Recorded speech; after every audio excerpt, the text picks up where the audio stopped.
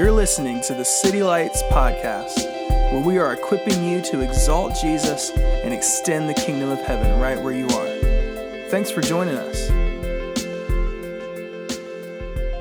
Brad Cole, who did a spoken word a couple months ago back here during February up here at City Lights, and he had pulled over to the side of the road. I use Vox. It's just this app that kind of like records walkie-talkies.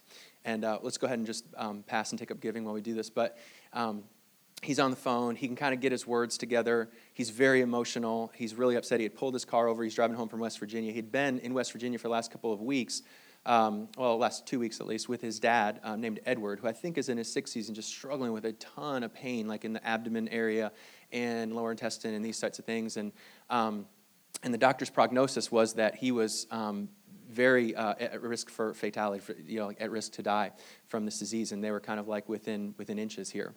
And guess just got a good report from him that his dad is okay.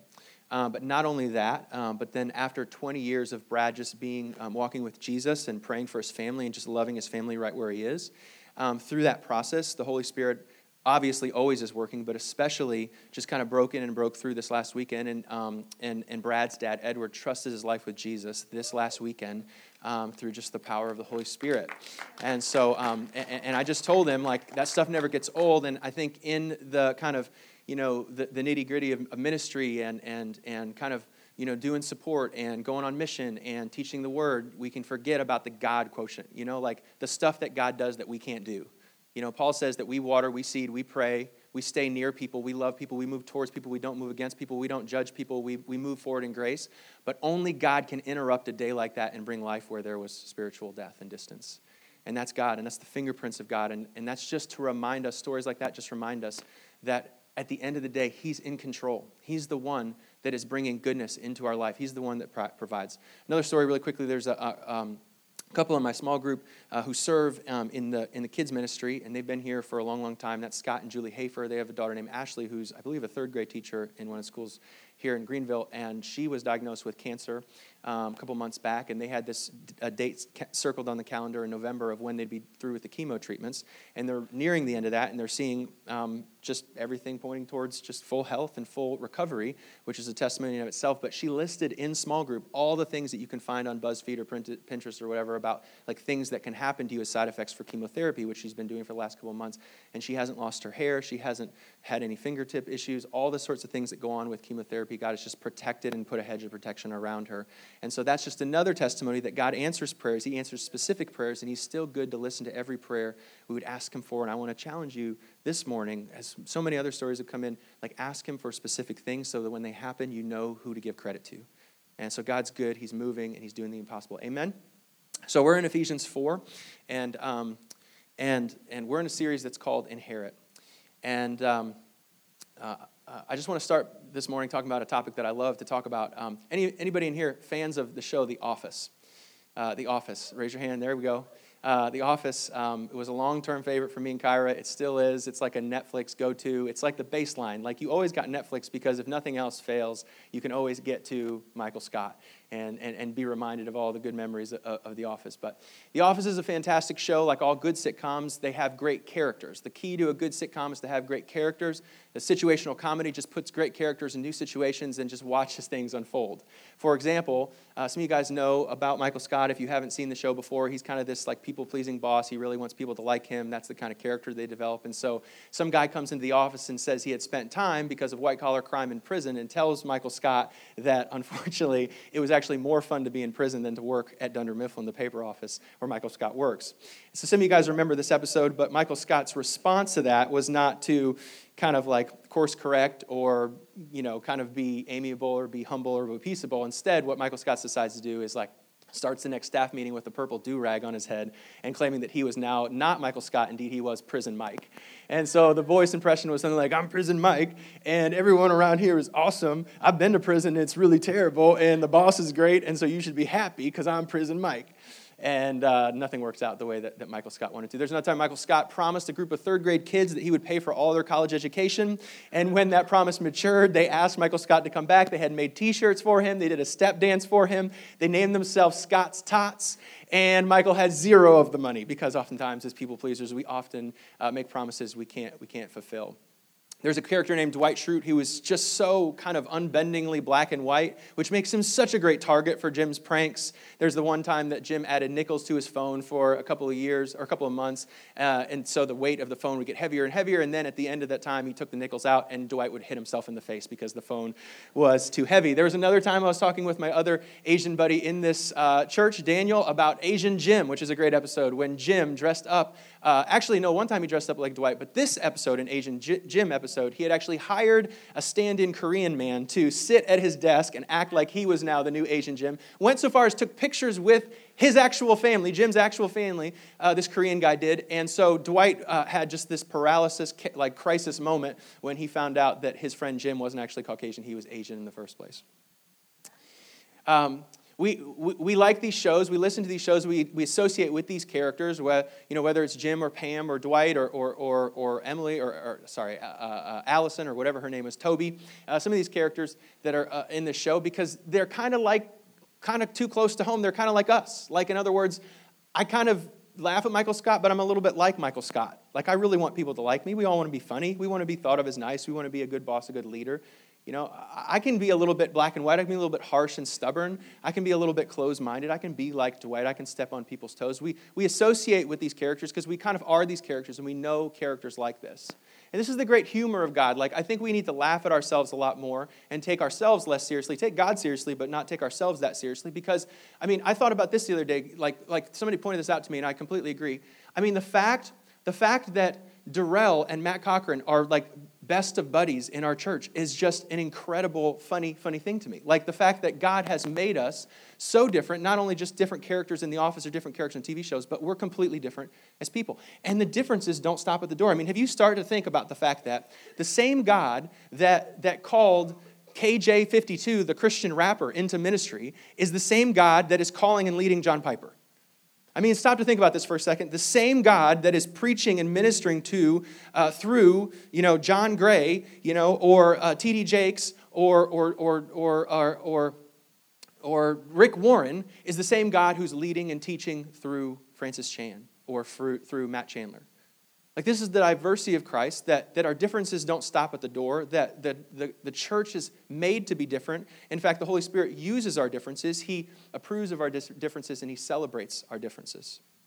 So in Ephesians 4, we've been talking about this church in Ephesus that is so different in its makeup.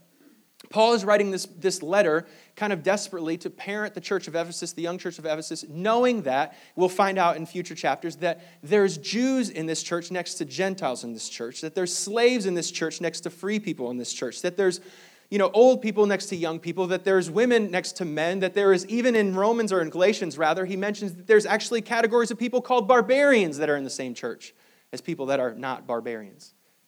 That all of the diversity and eclectic mix that we have in plurality within our church and some of the difficulties we struggle with, Paul struggled with them even more and preaches this letter to them. And the good news that he gives us in Ephesians chapter 4, the good news that he tells us in this room is that our differences are not on accident, they're on purpose.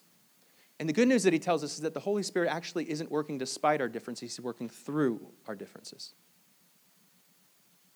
That the differences are here not to divide us. They're here to be celebrated. They're here to make us humble. They're here to make us interdependent. They're here to make us into a community. They're here to make us be able to hear God better through people that are not like us.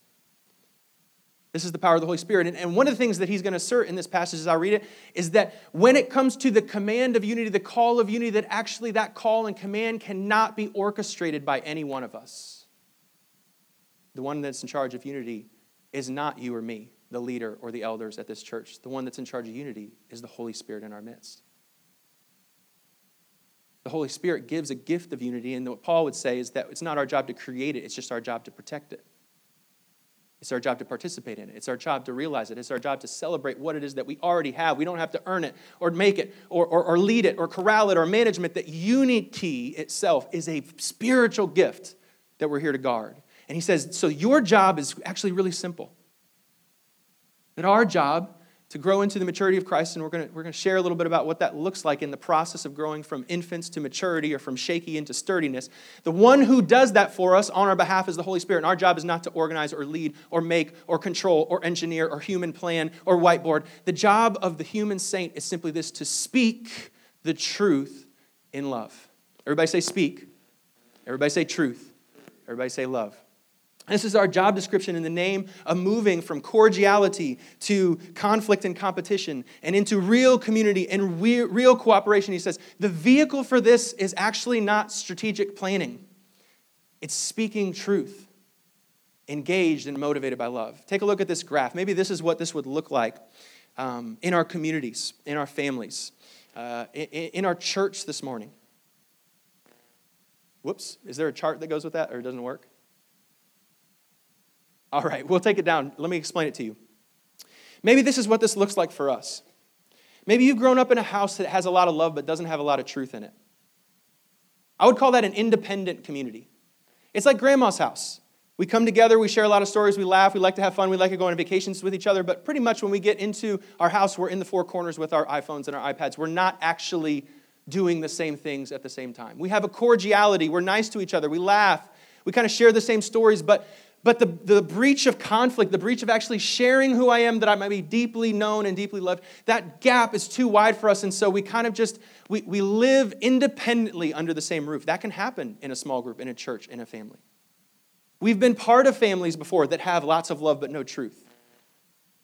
And the result of that is not actual unity. It's cordiality, it's comfort, it's coziness, people feel good, but in the way of actually stepping into sharing relationship and responsibility together, I go home with my responsibility and you go home with yours, and we are not sharing the things that we do. Our mission, our values, our direction, our goals, they're not the same. It'd be too risky to have the same goals because we might fail at reaching those goals, or I might not be having and reaching for the same goal as you. And so we go to Disneyland together, we like grandma's house together, but we are not unified in spirit. The other side of that spectrum is a household that you may be grown up in before with a lot of truth and very little love. And whenever there's a lot of truth and a little bit of love, there's only a narrow way to succeed. And so there's only one way to be: toe the line, dance the dance, say the speech, use the language. You've got to be like me for us to be together. And I would say that looks like unity, but really that's uniformity. The culture code of the insecure, I would say, high truth, low love family is everybody trying to be like everybody else. And the fear that if I don't talk like this or sing like this or look like this, then I'm not valuable. And so the fruit of an insecure culture is when we're looking left and right to compare ourselves and compete with one another because there's only one gift to be celebrated. Maybe the worst of them all is with no love and no truth, and we're in an isolated community. That's where we actually don't even go on vacation with one another. We don't talk to each other. This is the dinner room that you've been a part of before, that nobody talks. And the loudest thing you can hear is the silverware scratching on the plates. That's the isolated family. That's the isolated community. And Paul says, it's hard. It costs a lot. It makes us lean on the Holy Spirit. It means you actually have to speak the truth in love and not just preach great sermons. But if you were to speak the truth in love over 6 months, over 6 years, over 10 years, then what you would find yourself is in a growing, blossoming, groomed, sanctifying church or family or relationship or marriage, where you have mature community. So this is the quote I want us to think on today as we get into the passage. Paul declares in this passage that the measure of maturity is not the ability to preach great truth with passion, but the humility to speak great truth in love. The maturity of the Ephesians 4 church is not what we're doing in this room. It is what we're doing in our small group room on Tuesday and Wednesday and Thursday. The growth that you'll take, the next step will not be some aha moment that I say or we talk about here on stage. It'll be when you go alongside somebody, another believer,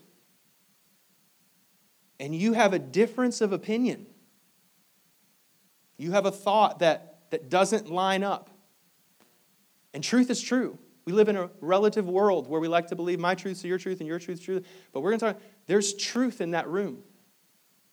And what Paul is saying is like the temptation is we can be under the same roof but not unified in value. And we can go on in life and we can have our independent coffee and our independent Bible study and our independent thought process and our independent prayer life and never cross the boundary line of convenience and conflict to get into real community. This is what Paul's saying. But in that small group moment, in that coffee moment, in the moment outside in the lobby, if we were to get a vision for what it actually looks like, not to chastise people with our version of the truth, but to come to them humbly with what we perceive as truth so that they might bring what they perceive as truth, we would actually stand to both grow out of that process into from a lowercase t truth into a Jesus capital T truth. That through community, through love and truth, we would actually move from shakiness and infancy into maturity by way of what? By worshiping, by learning, by hearing messages. Paul is saying, no, the process is the Holy Spirit empowering us to speak the truth in love in every moment and every day. That's the pathway to unity. He says in this Ephesians 4:1, as a prisoner of the Lord, then I urge you to live a life worthy of the calling you have received. I want to implore to you this morning that everything we're about to read from Ephesians 4 through 6 is the sequel to the original movie. Don't try and do anything in Ephesians 4 through 6 without reading first and remembering Ephesians 1 through 3. We are living in response to Ephesians 1 through 3. We are living in response to how much God has loved us. We are living into response to the fact that we woke up this morning and He loves us so much that He sent His Son to die for us, that we are in security of His arms, that there's nothing we could do that could make Him love us any more or nothing we could do to make Him love us any less. And we live in this prolific, wonderful, secure, confident, not insecure. We live in this reality that Jesus loves us and He holds us. And He provides for us, and He's working for us, and He hasn't given us anything that's going to destroy us. And anything that comes towards us, He's going to turn for good and turn for glory and turn for our providence. And then we bear with one another, and then we love one another from that place of confidence and security, not to get love, but because of love, we can lean into a life that is worth the calling of Jesus. He says, be completely humble and gentle, bearing with one another in love. He says, make every effort to keep the unity of the Spirit through the bond of peace. The unity belongs to the Spirit. It didn't belong to me. It doesn't have my name on it. It doesn't have City Light's name on it. It doesn't have anybody's name on it except for the Holy Spirit. He's the only one that can have unity. There is only one body, one Spirit, just as you were called to one hope when you were called, one Lord, one faith, one baptism. You see this? One God, one Father, who is over all and in all. This one time at City Church, this church I used to work at, there were 3 missionaries that came to speak to us. One guy's name was Amol. He's from India. Another guy's name was Rich Hodge. He's actually spoken here before, and he was part of YWAM. And the third guy's name was Gary Hippolyte. He's a Haitian guy who weighs about 120 pounds soaking wet. He can't find a shirt that his neck can fill into his collar because he's just so skinny, and I think because he sweats so much in Haiti, it's hard to keep on weight. But all 3 guys came to this mission thing, and they spoke. And it was like, I couldn't decide which one was more inspiring, which one was more passionate, which one had more power to it, because after listening to them, I wanted to go to YWAM, I wanted to go to Haiti, I wanted to go to India, I wanted to go to all of these places because of the passion these guys had.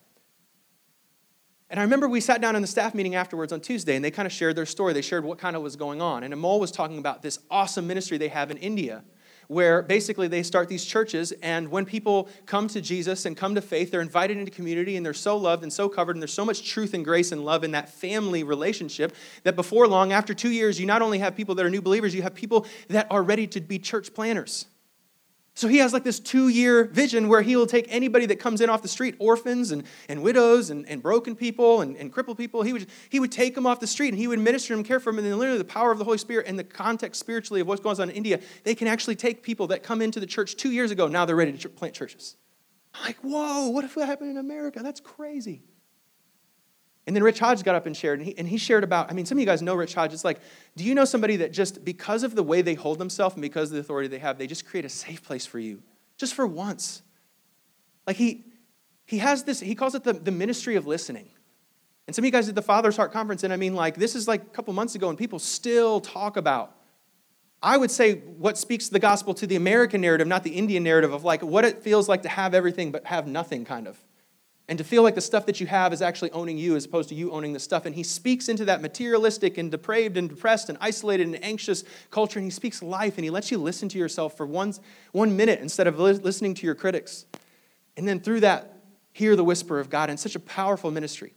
And then Gary Hippolyte gets up. And I'd gone to Haiti before with this guy. I mean, this guy for the last 5 years has not slept in his alarm at 4 in the morning, any single day. He is up at 4 in the morning worshiping, praising, seeking Jesus. I mean, there's not a day that isn't drenched in the anointing of the Holy Spirit, period. And it convicts you, and you just think, I wonder what I would get done if I had 4 hours of prayer behind every day. And you see what happens because you would be with him at 4 in the morning, but then you'd be with him at 6 at night. And thousands, hundreds of Haitians would come up to him, and he'd have teams, and they'd just heal all of them. I mean, like right out of the gospel, just healing and healing and healing and salvations and just kids coming to Jesus. And he runs an orphanage. It's like, gosh, I want to give my life to something that matters. It is so funny because we had this meeting, and after we got done with the meeting, it was lunchtime, and the pastor said, hey, we're going to go ahead and take a break. What does everybody want to do? And it was funny because these guys are so distinctly called, so uniquely called, and from different places, and probably suffering from jet lag as well. It was funny that it was like, as they left the room, they were almost going in all three separate directions, but following the same Jesus. Like Amole's like, I've got to go work on my blueprint for the next church that I'm going to go plant, so I got to see you guys later. And Gary's like, I'm going to go pray, brother. I'm going to go pray. It's like, that's his ethos. That's him following Jesus. I mean, that's him following his personal call. Following the same Jesus, two different directions. And Rich, I swear, he says, let's go to YMCA, let's play basketball. And I'm like, and it's just as valuable. I'm like, that's ministry. Here in America, like people just need to go play basketball and not be so stressed all the time. You know, Jesus is leading all kinds of people in all different directions, but it's the same Jesus. Look at this on the screen. I want you guys to let this sink into you right now. 1 John 4:2, it says, this is how you're going to recognize the Spirit of God in a room. This is how you know if the Holy Spirit's there. People in that room, when the Holy Spirit is there, they're going to acknowledge Jesus Christ is from God. They're going to essentially say what the New Testament early church would say, that Jesus, the one that we know, the one that was died, crucified, buried again, raised, he's not just a man, he's God, and he's Lord over everything. That's how you know. And Paul says there's only one Spirit, there's only one Son, there's only one Father, there's only one baptism, there's one church.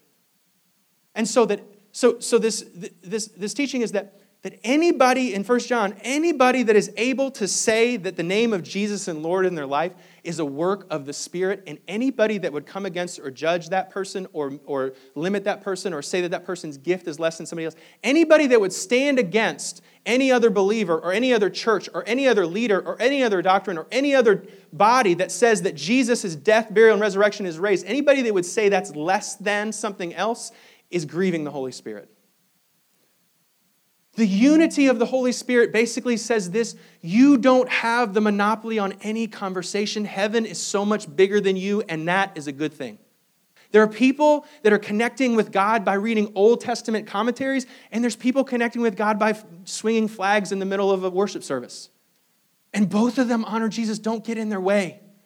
Both of them are following Jesus. Don't get in the way. There are people that get outdoors. Some of you guys are naturalists and you go outside and you're like, gosh, I connect with God outside so well, but not everybody does that. Some people are just as satisfied to play a song or spend time with their kids or go on a boat ride.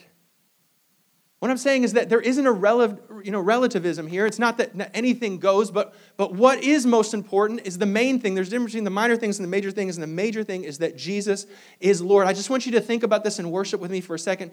Jesus is speaking every language.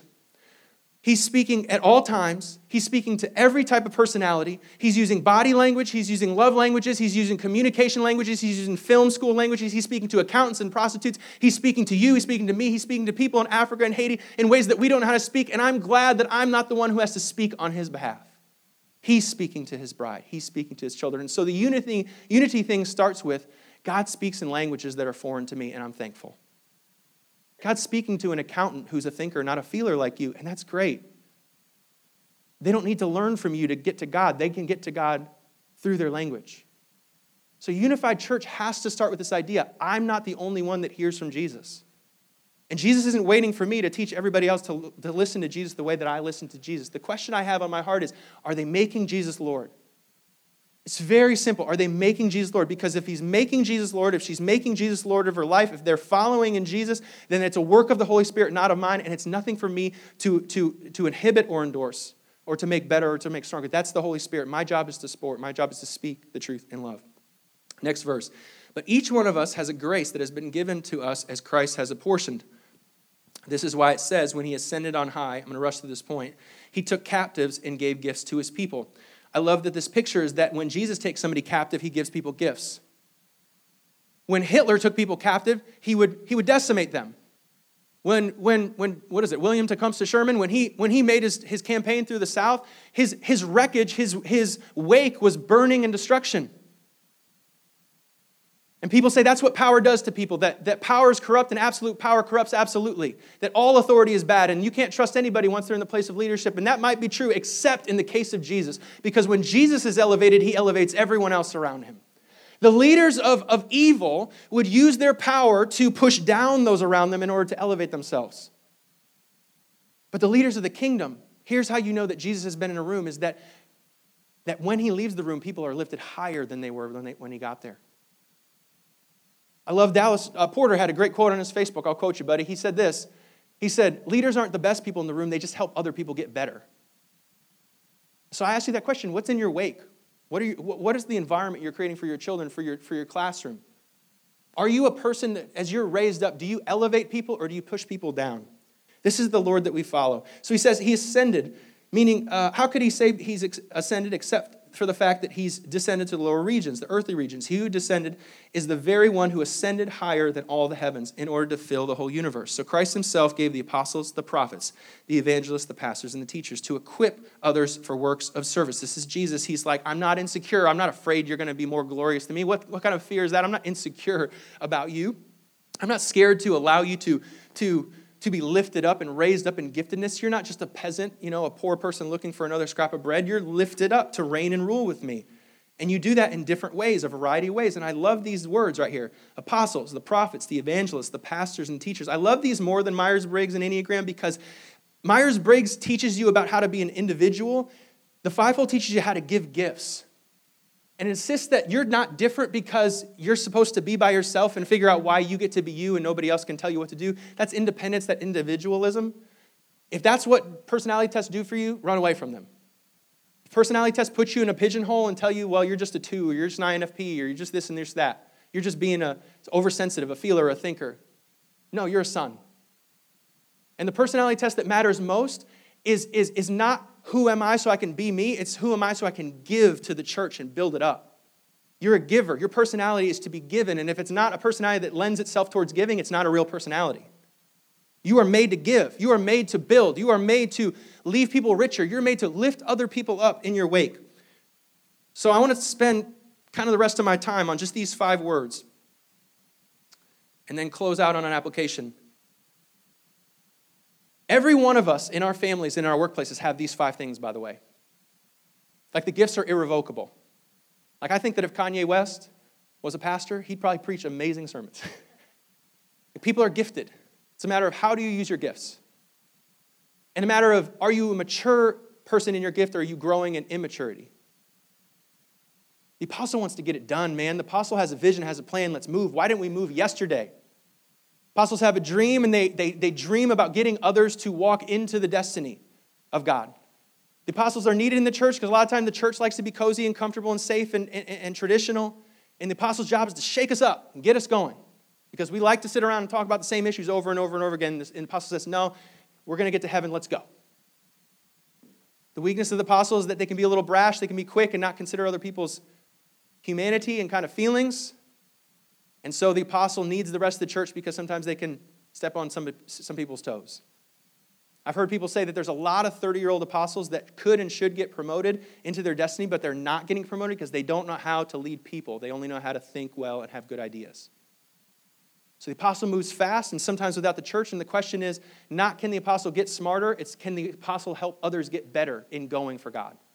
If you're an apostle, you might think about that question. If you're a pastor, you're the HR person. You're the one, whether you work at Starbucks or work at GE, it doesn't matter if you're HR or what department you hold. They come to you because you're a safe place. They know that if they share something to you, it's not going to get around, and they know they're going to care about and you're going to listen to them. That's your gift. You're a pastor. You're not an INFJ. You're not a 2 on the Enneagram. You're a pastor, first and foremost. And your job is to care for people. But what we also know is that pastors sometimes struggle giving the truth part of grace. And so the pastor needs to learn in his maturity or her maturity that pastoring isn't on us. Ultimately, there's a capital P pastor. So if you're a caretaker, your growth process is to learn how to get out of the feeling zone and lean into the truth zone a little bit more and learn how to pastor people into Jesus and not just pastor people into you. The teacher's job is annoying to the apostles sometimes because the teacher's job is to slow everything down. We've got to make sure that everybody can get this. We've got to make sure that everybody can understand this. And so the teacher's job is to instruct the rest of the body on the Word of God and help complex things get simple and help people create systems and patterns so we're not just doing everything on accident, but there's a structure to this thing. If you're an accountant, if you're somebody that likes to take detailed notes, if you're somebody that likes to see things written out in bullet points, you probably have a little bit of this gift in you. By the way, we're all of these things. And God loves to put you in things that you're not good at so you can grow and strengthen and empathize with others and know why you need them. But a lot of us have base gifts, and I'd probably say this is the one that I'd lean into most.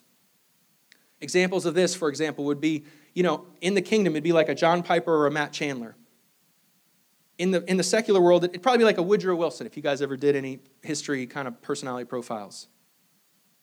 I'll go backwards because I forgot some of these names. For example, the pastor would be Mother Teresa or Bob Goff, Brandon Manning, some of you guys know who that is. The apostles of our life, probably, the Rick Warrens, or in the secular world, the Steve Jobs of the world, the visionaries, the big picture thinkers. Are you an apostle? You are an apostle, not on accident, on purpose, so you can give your gift to God. The prophet is the one that's obsessed with this question. I know God said that a long time ago, but what is God saying now? God says to walk the extra mile, but he also says leave your father and mother.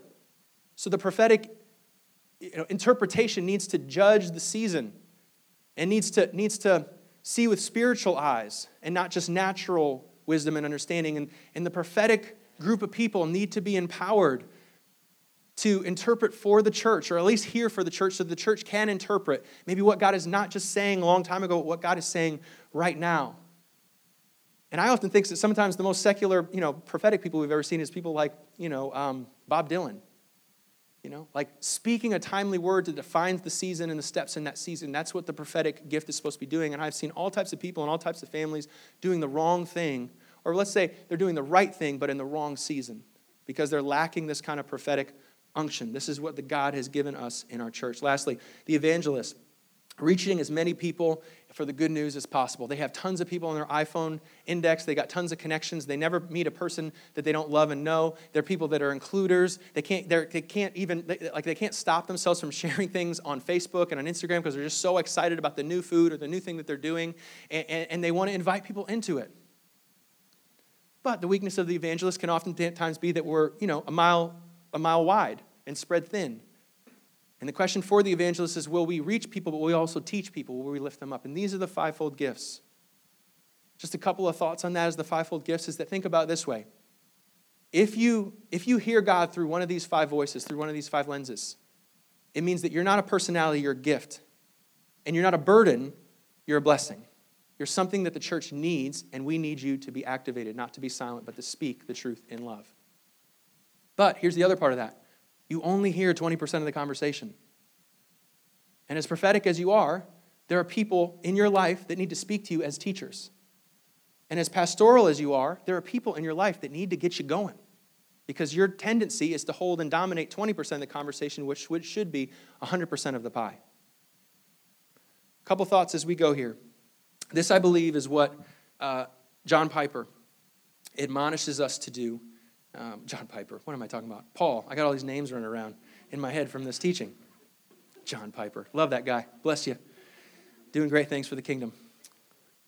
3 quick things as we go. This is our job. This is our job description. We don't make ourselves teachers. We're not asking for a raise. We just walk with God and speak the truth in love.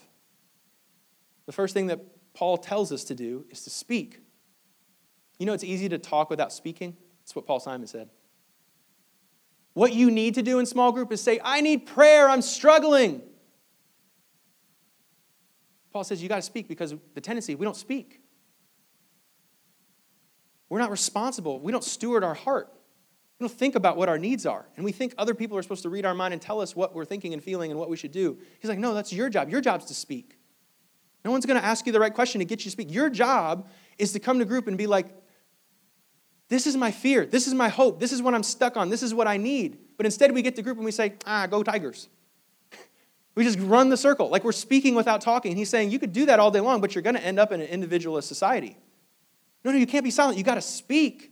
You got to know where your heart is. You got to know what Jesus is saying. It's your responsibility to speak and not be silent. That's our job. Our job isn't to boss people or to get a great plan. It's real simple. If you want a church that is not shaky and infantile and balanced on one gift and moved to and fro by the doctrine, your job is not to boss, it's just to speak. Where's your heart? Share that. Speak. Speak. Tell people. Explain. Share. Number 2 is truth. When you share honestly, share openly, share vulnerably. That's your job. A lot of times we think this is come and speak the truth with a capital T. You notice it's not a capital T truth. Oh, brother, I got to go down there and just give them a word. God, brother, I've read it in the word, Matthew 6:18 said, blah, blah, blah. And then you just go in there like as though you're the boss on truth. No. It's a lowercase t. Share your perspective of the truth and watch how half of it's wrong. And then walk in love into the capital T truth, which doesn't need you speaking to speak.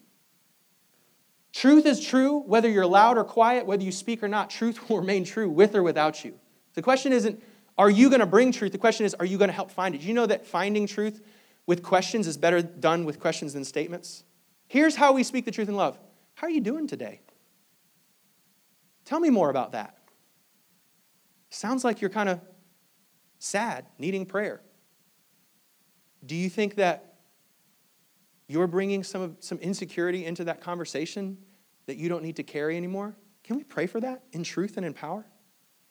You see the difference between, oh man, we got to go run through a wall and we got to just throw away all the caution tape here and just go after it. Just really, if we just spoke the truth and really punch people in the face with the Bible, we'd be good to go.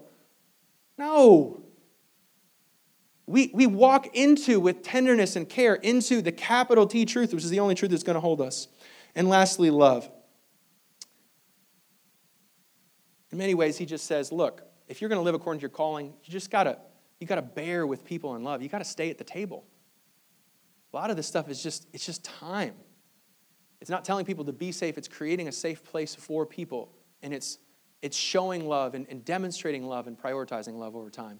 I'm going to invite the band to come forward as we transition into this last song and an opportunity for potentially giving into Switch. But Paul's in a prison in Rome, and he's writing desperately that the church would be sturdy and not shaky. He knows there's differences in our church. He knows that we've got obstacles. He knows we listen differently, and we love differently, and we speak differently, and we think differently. We come from different denominations. He knows the obstacles we're up against. But you know what else he knows? He knows the power of the Holy Spirit. And he knows what the Holy Spirit can do in 3 weeks and 3 months and 6 months and a year if people would just bring themselves to one another. Like, that's all it is. Discipleship isn't a manual. It's can you bring yourself into community, share yourself, speak the truth, and when the Holy Spirit speaks in community, will you respond to it or not? Are we growing or are we stuck? Are we giving our gift or keeping and holding our gift? The Holy Spirit is so much more powerful than our differences.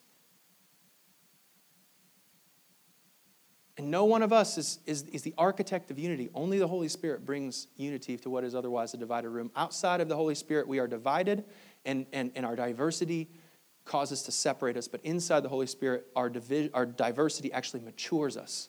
It shapes us. It gives us the truth that we can't see. The other 80% or 4/5 of the conversation in the fivefold, that teachers listening to prophets, listening to evangelists, listening to apostles, can together hear what the capital T truth is. I want you guys to stand, and we're going to do this last offering that I would love for you guys to be responsive to what the Holy Spirit is saying to you today. Switch is a wonderful neighborhood ministry that you guys heard a little bit about, and you've heard from Caroline last week. And we're just in a season of just trying to respond well to what Jesus is doing. And if it's $5 or $10 or $50, all the money that we'll give today to additional giving or anything that makes it into this offering will be set aside for neighborhood ministry. We felt a call. Oftentimes we got to give the things that we don't have, and we just need to be obedient in every season. And we've just felt a call, God, if we would lean into needs. I found that the greatest amounts of power we see in Acts chapter 2 and other places, it comes in the place of need. And so, God, we're going towards need, not away from it. And as we run towards need, we know that we're going to find you there. We're going to find power. We're going to find vision. We're going to find love. We're going to find unity as we go towards you. And so we're not waiting on power to go. We're going to go and then expect the power to come. So I want you to pray with the Holy Spirit about how to give. There's going to be opportunities to do was the Clover app. I can't remember the slide thing to pay with credit card outside. You can also pay with cash or check here or pay all week long online. Would love for you to consider your part in supporting us going to this gala and supporting ultimately the Switch Ministry, which partners with, which aims to set free sex trafficking in our city. God, we thank you for what you're doing. We thank you for your Holy Spirit. We love what happens when we get out of the way and we let you take control. I thank you for the gifts, and I thank you for the personalities in this room. They're here on purpose. And I pray that you would lead us from infancy into maturity by way of unity and by way of your Holy Spirit. We don't monopolize the conversation. We listen to what you have to say, and we're listening to what you have to say now in this moment. In Jesus' name.